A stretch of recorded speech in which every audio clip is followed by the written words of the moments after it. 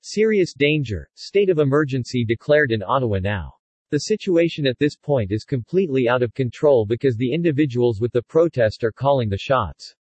After lamenting earlier on Sunday that Canadian capital city police have been outnumbered by the anti-COVID mandate truckers and their pedestrian supporters, the mayor of Ottawa, Jim Watson, has declared a state of emergency, due to a serious danger and threat to the safety and security of residents posed by the ongoing demonstrations, and highlights the need for support from other jurisdictions and levels of government.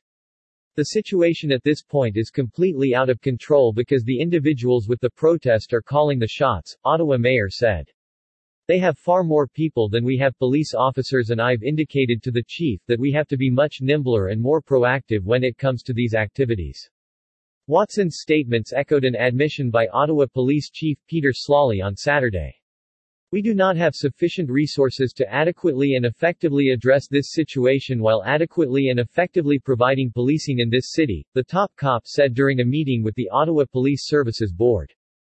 Referring to the demonstration as a siege, he insisted it was something that is different in our democracy than something I've ever experienced in my life. While Slawley has repeatedly claimed all options are on the table, Canada's Prime Minister Justin Trudeau last week ruled out deploying the military, acknowledging that such a response should be a matter of last resort.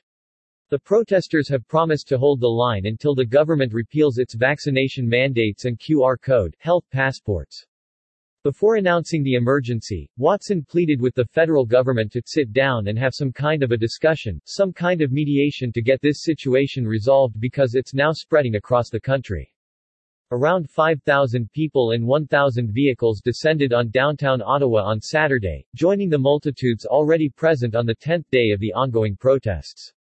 A smaller counter-protest took place at City Hall. Organizers have indicated they plan to stay in Ottawa for the long haul, seeking donations from supporters to cover the costs of fuel, food, and lodging. Authorities have placed heavy barricades at key crossing points throughout downtown and closed roads in an effort to keep out the endless parade of trucks.